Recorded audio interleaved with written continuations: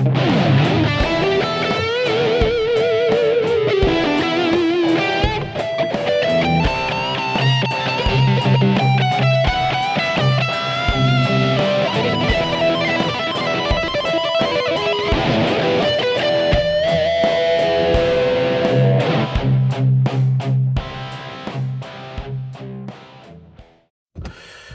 to Swatting Flies, Telling Lies, people. On today's episode is me. Just got a couple stories I want to tell. First one, well, they're all about my dad. So the first one is just it's 4th of July in the early mid-'80s. And there was these group of teenagers, and I was just trying to get to where my Uncle Pat and Auntie Evie were by my cousin, so I'd go light off fireworks. And I was kind of scared to walk by myself, so my dad walked with me, and because I was getting picked on. And these group of teenagers in Met came at us, told us to get off their turf or they're going to whip our ass, and my dad instantly went Eddie Booth on them, scared them off. And I just remember oh, yes, that's why I love my dad. And then it was just awesome to see that. And then the other story is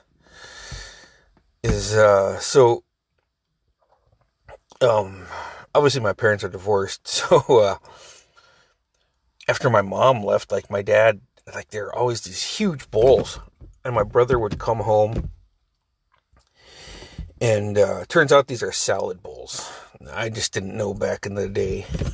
And I was just I went down in 95 to visit my brother, and we went down to the Commons area to eat breakfast, and he because he had a pass, and he's like, "Hey bro, just so you know, they don't have Eddie Booth bowls here." I was like, "What?" He said, "Yeah, they don't have the bowls like how Dad has. You gotta grab 4 of these stupid little things just to get what you need." I was like, "Oh shit!" And it was those little cereal boxes, and so he had 4 of those, and I had 4 of those, and we had those 4 little plastic paperish bowls, and it was just so we just sat there and then my brother came home for summer vacation and to work at the forestry, and I was headed to work. And then after work, my dad and brother were there, and my dad asked me and Milo to go to the store, and he was like, "Yeah, I'm cooking you boys burgers." And he's like, "Whoa." He's like, "Are you cooking us burgers, or are you cooking us Eddie Booth burgers?" But I was like, "What the fuck you talking about?" He said, "Fuck, Dad, I love your burgers, but I gotta dislocate my jaw because it's a goddamn meatball almost. But if you're gonna cook those, then I'm gonna take Bruce down and we're gonna buy actual hamburger buns. We're not gonna use Wonder Bread as buns again, man. That's just, no, we need hamburger buns." And my dad's like, "Well, fucking go down there and fucking get them then," and gave us money. And then it was just funny. So after that, it was always just my friends would always be, "I want an Eddie Booth burger. I want an Eddie Booth burger." It's fucking this big ass fucking burger. And then yeah, it's just nuts. After that is always called an Eddie Booth burger. And my senior year, I noticed that my dad was falling asleep with the TV on, and he never did that before. He'd always get pissed off if we did that. And I would have to start closing my door because the goddamn country music station would be fucking blasting in my ears all fucking night. I tried turning it off, and then I learned, just turn the volume down, and he wouldn't wake up. If I turned off the TV, he would wake up. Well, now I fucking fall asleep with that shit on loud as fuck too, so. But cut back to 2012, and I'm rolling with my brother Quinnen, and he was, we were just bullshitting, and his stepson was living with him at the time, and he was like, "Fuck, bro, And I was like, what's that, man? He's like, just fucking, hey, man. So-and-so had the fucking TV blast and fall asleep with it fucking blast. And I fucking ran in there, busted open the door, and fucking yelled at him, said, fucking Christ, Eddie Booth, turn that shit down. And his stepson's like, I don't know who that is. So the whole Eddie Booth volume would come from our friends, would be stopping by, and I'd be like, hey, we knew somebody's home because as soon as we got kind of close to your house, we could hear the TV fucking blasting. Blasting like the fucking speaker on Back to the Future when Marty McFly did the one stroke on the guitar. So that just turned into another thing. Then it was Eddie Booth level.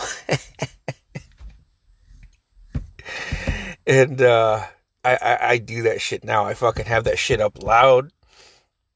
My nephew Logie has this shit up loud. Cut to 21 years ago, me and James moved down south, and I was hungover as shit waiting for him to get out of school, and I was watching reruns of 90210. Series had just ended like 5 months before. So I was just watching the reruns on FX. And I was just doing this thing my dad did, TV's blasting, literally just laying on the fucking living room floor of my apartment. And someone heard, hey, turn that down. It's too loud. I could hear it all the way across. I was like, who are you? It's like, are you the manager? No. I said, then get the fuck out. I can't turn this up anymore. Unless you're willing to fight me over this. You know, so I got up and went and challenged the guy to a fight, and he left. But yeah, Eddie Booth level, man. And then another thing that just kind of developed over the years with my dad was keeping the place hot. Fucking making a fucking fire in his wood stove in the summertime. Just always hot. And then like my daughter would be like, oh, it's too yaya hot in here, man. I can't stay at yaya's. It's just he keeps it too hot. 2015, Maya was sleeping up in her room. We had all our windows open, and I had the windows open downstairs, but heat rises. And like I woke up, heard her walking down the stairs, and she kind of leaned down while she's walking down my stairs and was like, Dad. I'm like, oh, hey kid, is everything okay? Yeah, it's just too yaya hot up here. Could I sleep down here on the couch? I said, yeah.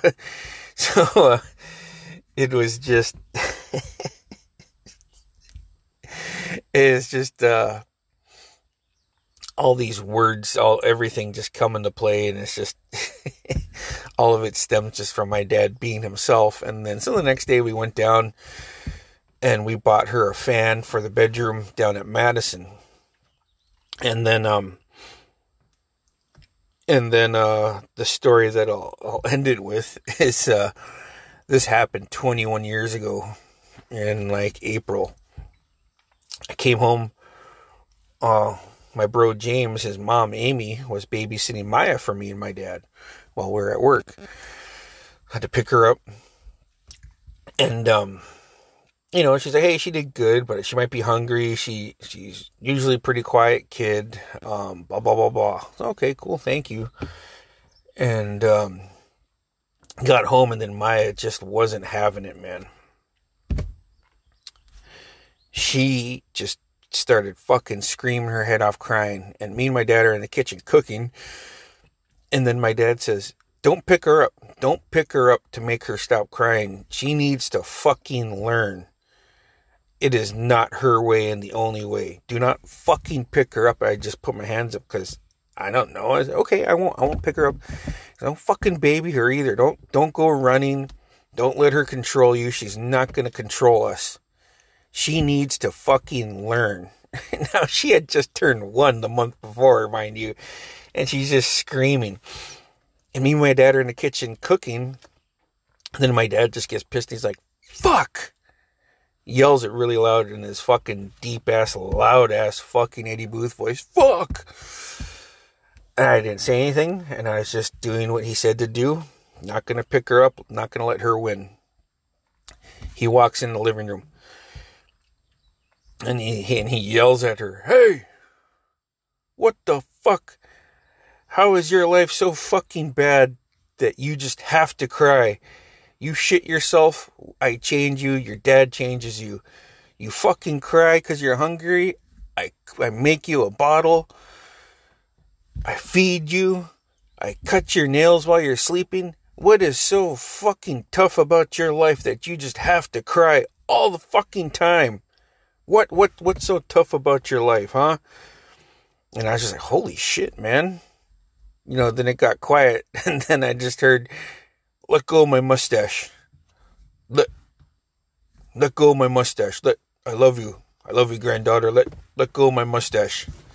And then my daughter started laughing, and my dad had this big bushy mustache 21 years ago, and all you heard is, let go of my mustache. And then she stopped crying, and then she laughed, and then he's like, I love you. I could hear him give her a kiss on her big old halibut cheek. And then he walks, this motherfucker, after yelling at me to not pick her up, to not let her win, she doesn't control us. He walks into the kitchen where I'm now cooking, and he's carrying her, and then he could tell I'm about to say something, and he said, hey, and I was like, what? He said, I said I said, you said not to pick her up. He said, no, I said for you not to pick her up. I didn't say I couldn't pick her up. I said, you. Okay, Dad, okay. And then my mom took Maya for a few hours, and I went up to my brother Adam's house, and I told him that, and he fucking started fucking laughing really hard, man. And Adam's daughter was born that October. And in